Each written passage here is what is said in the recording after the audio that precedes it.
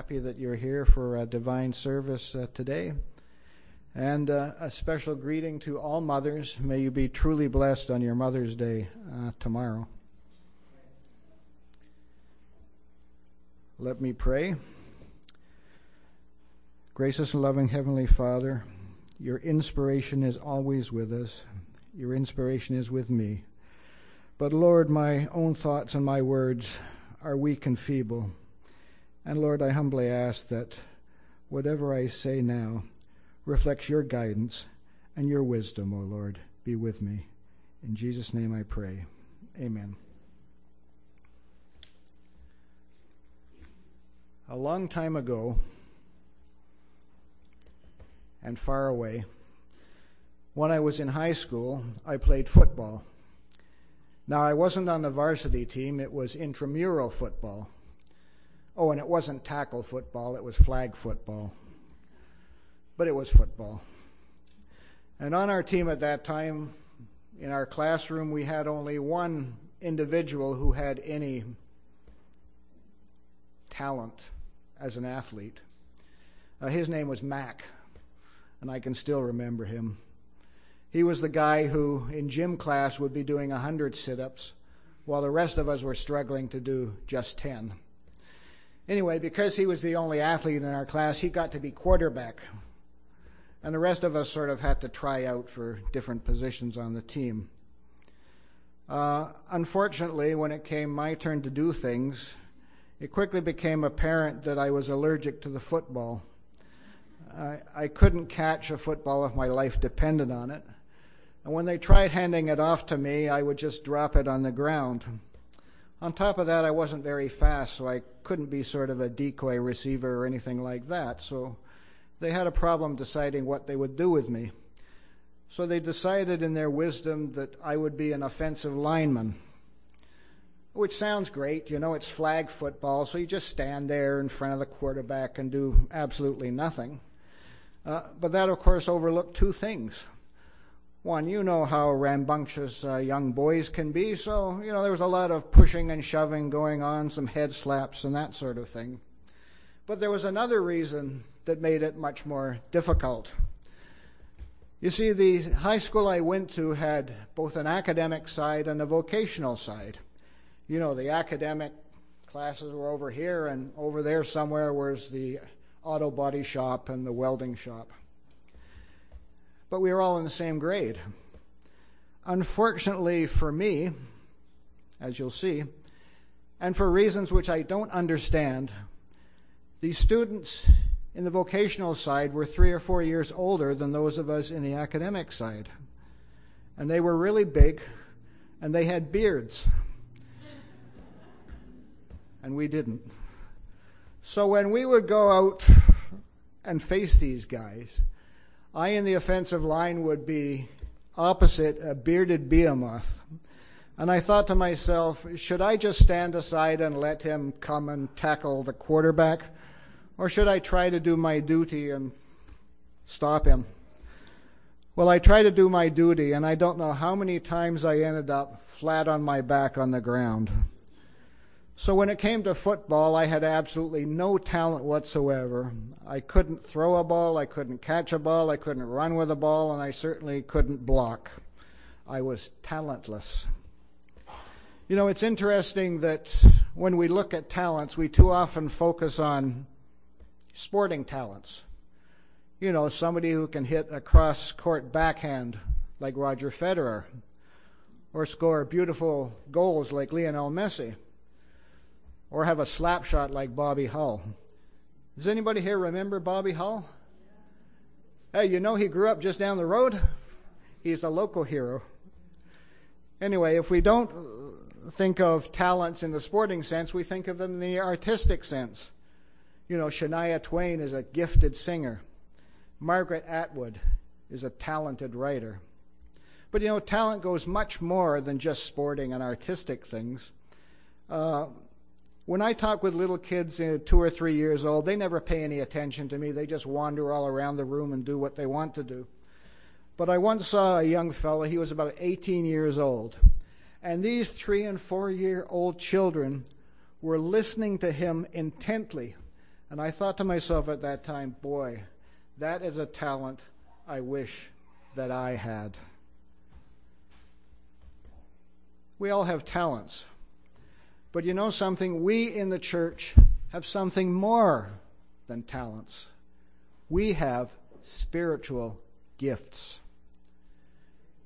Now you may ask, what is the difference between a talent and a spiritual gift? Anyway, if you did ask that, I'm glad you did ask it. First, we should know that both talents and spiritual gifts come from God. That is a given, that is a base.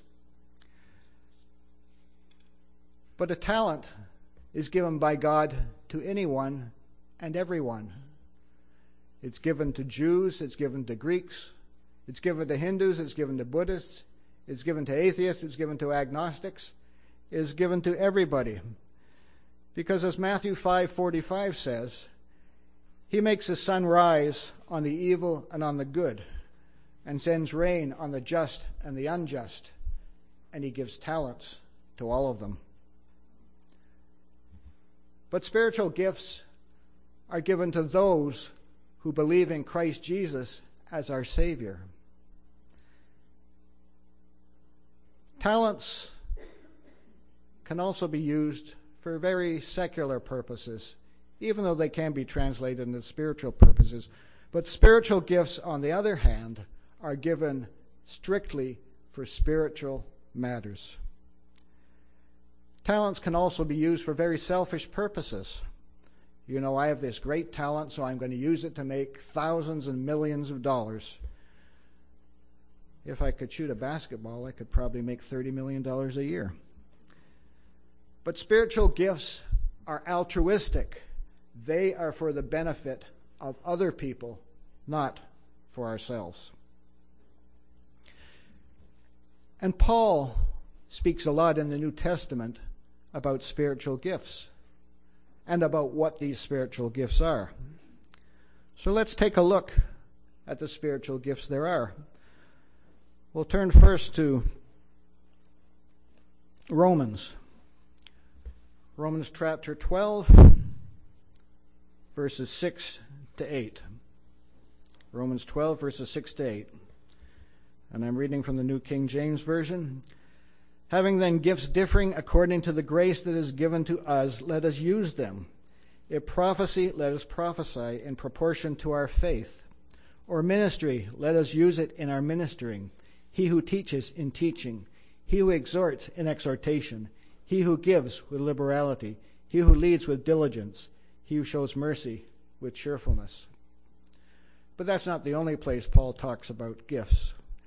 Let's now turn to 1 Corinthians 12, verses 8 to 10. 1 Corinthians 12, verses 8 to 10. For to one is given the word of wisdom through the Spirit, to another word of knowledge through the same Spirit, to another faith by the same Spirit, to another gifts of healing by the same Spirit, to another the working of miracles, to another prophecy, to another the discerning of spirits, to another different kinds of tongues, to another the interpretation of tongues.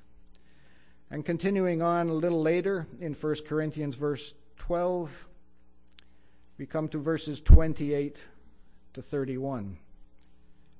And God has appointed these in the church, first apostles, second prophets, third teachers, after that miracles, then gifts of healings, helps, administrations, varieties of tongues. Are all apostles? Are all prophets? Are all teachers? Are all workers of miracles? Do all have gifts of healing? Do all speak with tongues? Do all interpret? And let's turn to Ephesians 4, verse 11, where Paul once more talks of gifts. And he says, And he himself gave some to be apostles, some prophets, some evangelists, and some pastors and teachers. The fact that Paul speaks so often about spiritual gifts indicates the importance that they have. And he's outlined many of the spiritual gifts, but I'm going to take a brief look at what they are and attempt to give a brief explanation of them. I've divided them into 3 groups. It may be a bit arbitrary: speaking gifts, service gifts, and special gifts. And let's start with prophecy. And I think the importance that Paul attaches to prophecy is that in each of the 4 texts that I've referred to just now, he mentions the specific gift of prophecy. So what is prophecy? I won't dwell on it too long or in depth because people know what prophecy is. It's the means chosen by God to communicate his thoughts and his views to man. And the prophet expounds or explains upon the will of God, revealing what his will is in particular circumstances. Now, as we know, a lot of people think that prophecy is about predicting the future. Well, it isn't. The prophet may speak about the future as he speaks about the past and the present, but it's not about predicting the future. And of course, we believe that prophecy still exists. Prophets didn't just exist in the Old Testament.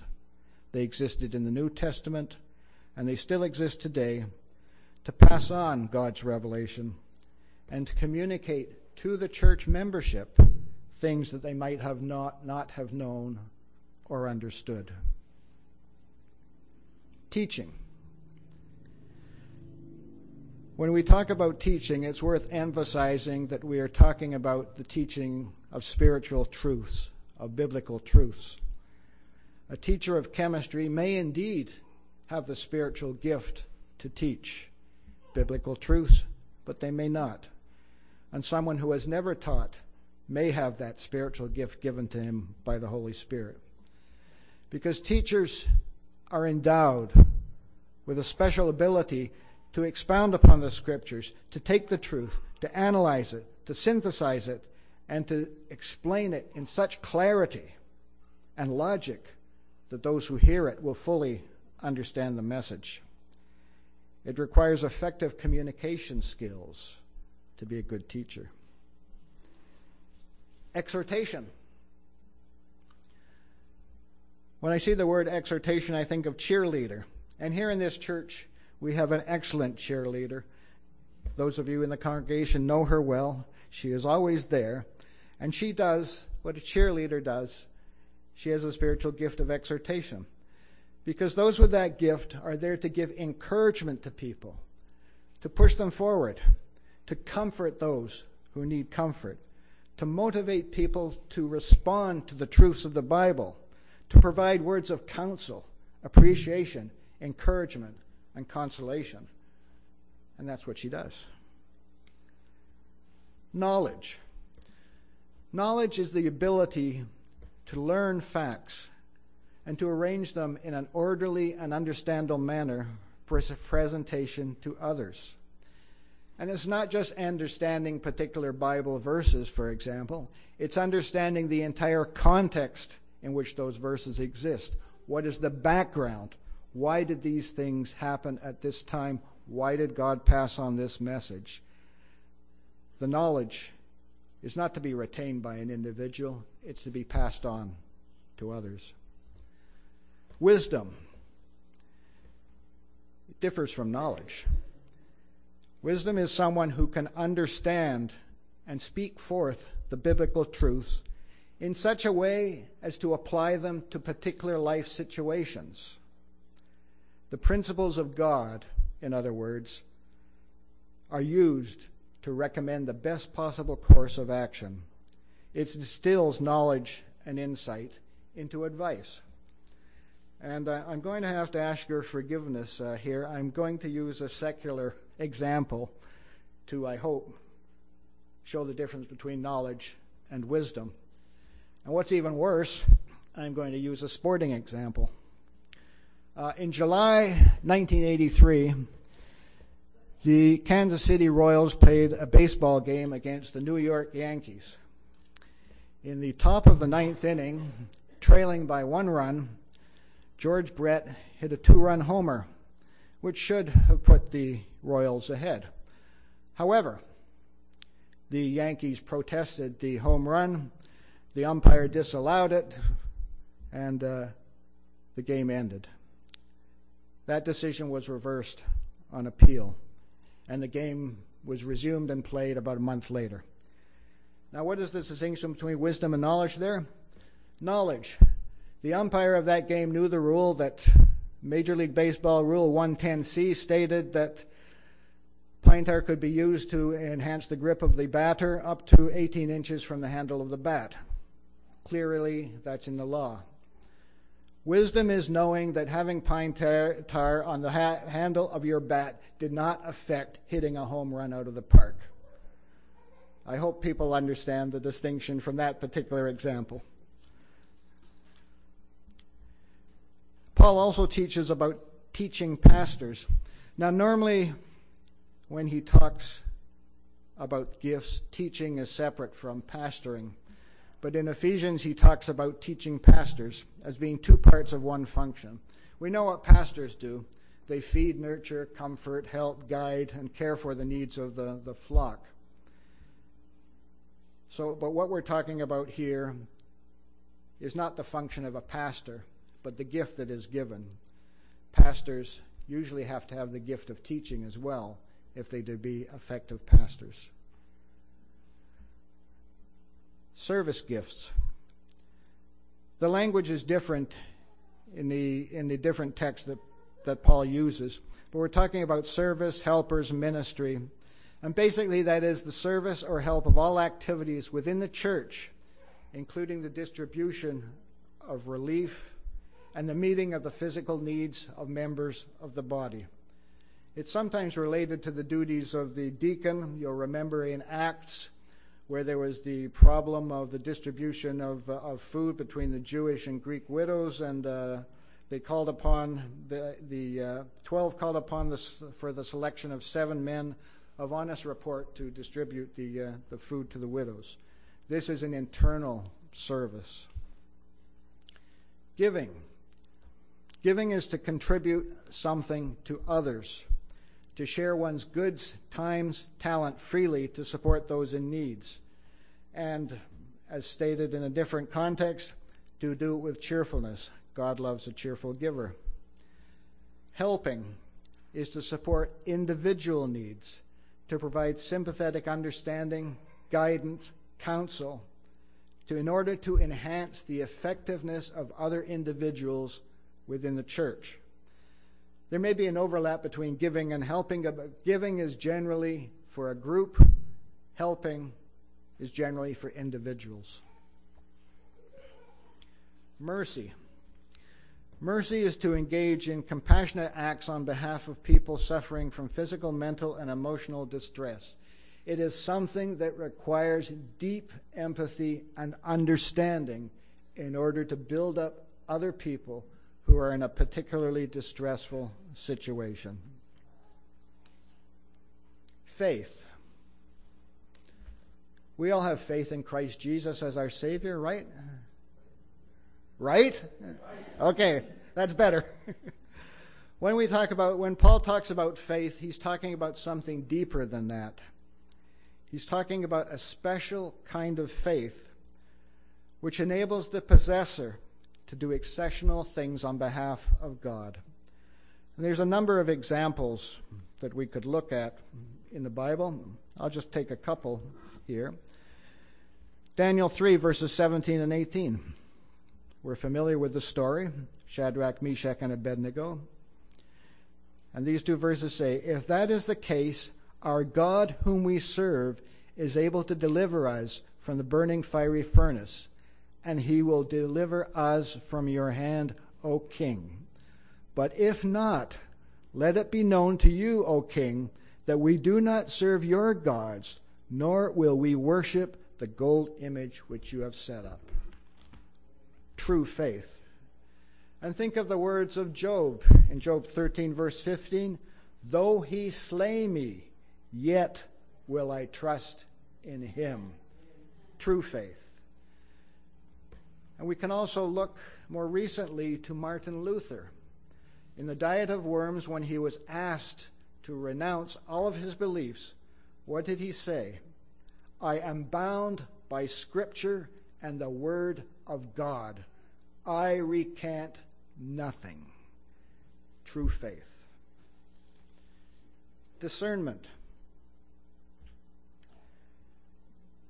Discernment is the ability to distinguish the works of God from demonic activity, to distinguish good from evil, divine from counterfeit, right from wrong, between truth and falsehood. Jesus warned in Matthew 23 of the coming of false prophets and others who would come in his name and who would deceive many. And you know, this is a gift that the church needs today, because there are a lot of false teachings out there in the broader community. And let's be frank, there are false teachings within the Adventist church. So we as a body need individuals who have the capability and the capacity to distinguish between what is the true Word of God and what are false teachings which are out there. It's very important to have that. And administration. Well, you may think of an administration as not being particularly useful, but it is. Because this is looking after all of the administrative and management needs of the church, to steer the church towards the fulfillment of what its broad goals are by looking after internal affairs, implementing plans, doing the kinds of daily activities which the church requires in order to function within the community. I now turn to the group of gifts which I have labeled special gifts. And I'll try to explain why they're special. And we'll start with apostles, because Paul, in one of the texts that I've quoted, lists apostles as the first gift. And apostles means one sent forth. And these are those who are chosen by Christ to tell others about him from their eyewitness accounts. And it's not just the 12 apostles. There's more than that. Let's turn to 1 Corinthians 15, verses 5 to 8. 1 Corinthians 15, verses 5 to 8.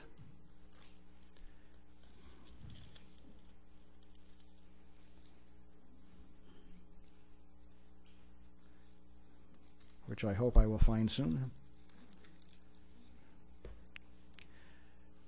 After the death of Jesus and rising. And that he was seen by Cephas, then by the 12. After that he was seen by over 500 brethren at once, of whom the greater part remain to the present, but some have fallen asleep. After that he was seen by James, then by all the apostles. Then last of all he was seen by me also, as by one born out of due time.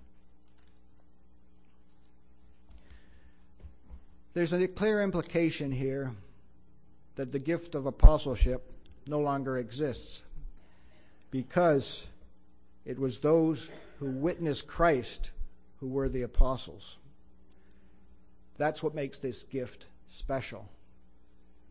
It was existent at the time Paul spoke. As he said, many of those are still with us, but it's no longer present. Miracles. Miracles is a special gift performed under divine direction to do very different, very powerful things. They're supernatural events that occur outside the bounds of logical, rational explanation. Do we still believe in miracles? Absolutely, we believe in miracles. The problem is that we live in a secular age where the secular dominant thinking is that everything must have a rational explanation. And if you can't provide a rational explanation, then you just discount it. But we know that there is a supernatural order. I once heard someone describe looking for miracles as like looking for plastic with a metal detector. You're never going to find them because the metal detector detects metal, not plastic. So God can continue to work miracles, but are there individuals who work miracles? The apostles worked miracles, many miracles, But are there individuals today who do so? Perhaps not. But God can work miracles in any way he chooses, including through individuals. The same consideration applies to healing. Healers are those who, again, through divine inspiration and knowledge, heal those whom God has directed them to heal. The power to heal comes from God alone. Once again, the apostles did a lot of healing, didn't they? But do individuals do healing today? And I'm talking in the spiritual sense, not about doctors and nurses and the wonderful people in the healthcare system. Do they do that? Probably not. But once again, God can heal anyone he chooses at any time he chooses, and he can use any human being as an instrument to cure illness and restore health. Finally, and I know you've been waiting for me to get to the end of this listing of gifts, I want to talk about tongues and interpretation of tongues. And let's start by going back to the Bible, to Acts 2. Acts 2, verses 4 to 12. Acts 2, verses 4 to 12. And they were all filled with the Holy Spirit, and began to speak with other tongues, as the Spirit gave them utterance. And there were dwelling in Jerusalem Jews, devout men, from every nation under heaven. And when this sound occurred, the multitude came together, and were confused, because everyone heard them speak in his own language. Then they were all amazed and marveled, saying to one another, "Look, are not all these men who speak Galileans? And how is it that we hear each in our own language, in which we were born?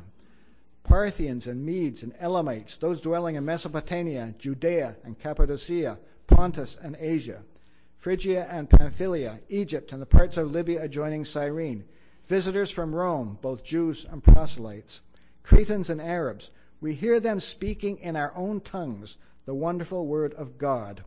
So they were all amazed and perplexed, saying to one another, "Whatever could this mean?"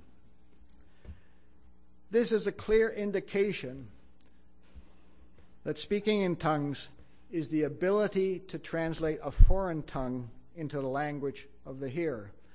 And the key here is that the individual speaking in tongues does not know the language. It is a language unknown to that individual. So it is quite different from the talent someone may have to learn Spanish or Portuguese or any other language and then translate it. That's the difference, the lack of prior knowledge. But in 1 Corinthians 14, Paul indicates that there may be another kind of gift of tongues. And there's quite an interesting debate about this, which I don't want to go into at the present time. That'll have to wait for a separate sermon on tongues. But Paul makes a point in 1 Corinthians 14, which is relevant to what we're talking about. First of all, those in Corinth thought that speaking in tongues was the greatest gift. This is a really wonderful gift, and it's much more important than other gifts. Well, that's not the case. Secondly, those in Corinth considered that they themselves were great people because they could speak in tongues. I am better than you because I can speak in tongues and you can't. Again, that is not correct. And thirdly, Paul indicates that if you can't speak in tongues and there's no interpreter, it is of no benefit to anybody, because the purpose of spiritual gifts is to edify the body of Christ.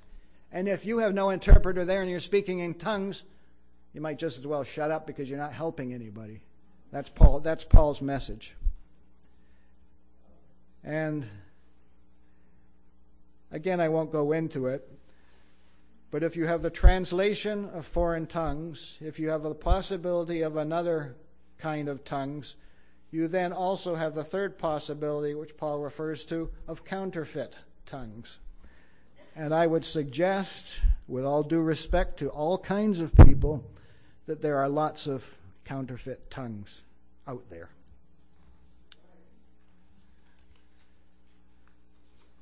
So what can we take away from this? We have this whole list of gifts, spiritual gifts, which Christ has given to us, which the Holy Spirit provides to each and every one of us. So what about it? First of all, these gifts belong to every member of the congregation. Everybody here now, today, has a spiritual gift. Every one of you. You may know it. Thank you. I was waiting for that. You may know what your gift is. You may not. If you know what your gift is, are you applying it? Are you using it?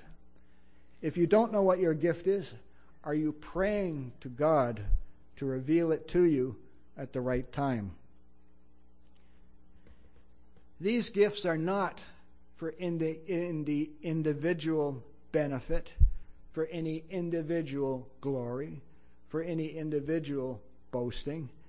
They are gifts for equipping the saints for the work of ministry and for building up the body of Christ. As I mentioned earlier, these are altruistic gifts. They are gifts you offer out to other people because that is what God wants you to do. We have no excuse for feeling pride in our gifts. And we have no excuse for feeling better than somebody else because we have 5 gifts or 10 gifts and someone else has only 1. We have no excuse for feeling, on the other hand, jealous because I only have 1 gift and my colleague here has 10. There's no reason for that. All of the gifts are there to serve God. Whether it's 1 or 10, use it to serve God. That is why we have gifts. That is why each and every one of us is blessed. That is why each and every one of us should be grateful and thankful to God, because we are here to serve the Lord. And may each and every one of you use your gifts to serve our Lord and to serve our Savior, Jesus Christ. Thank you.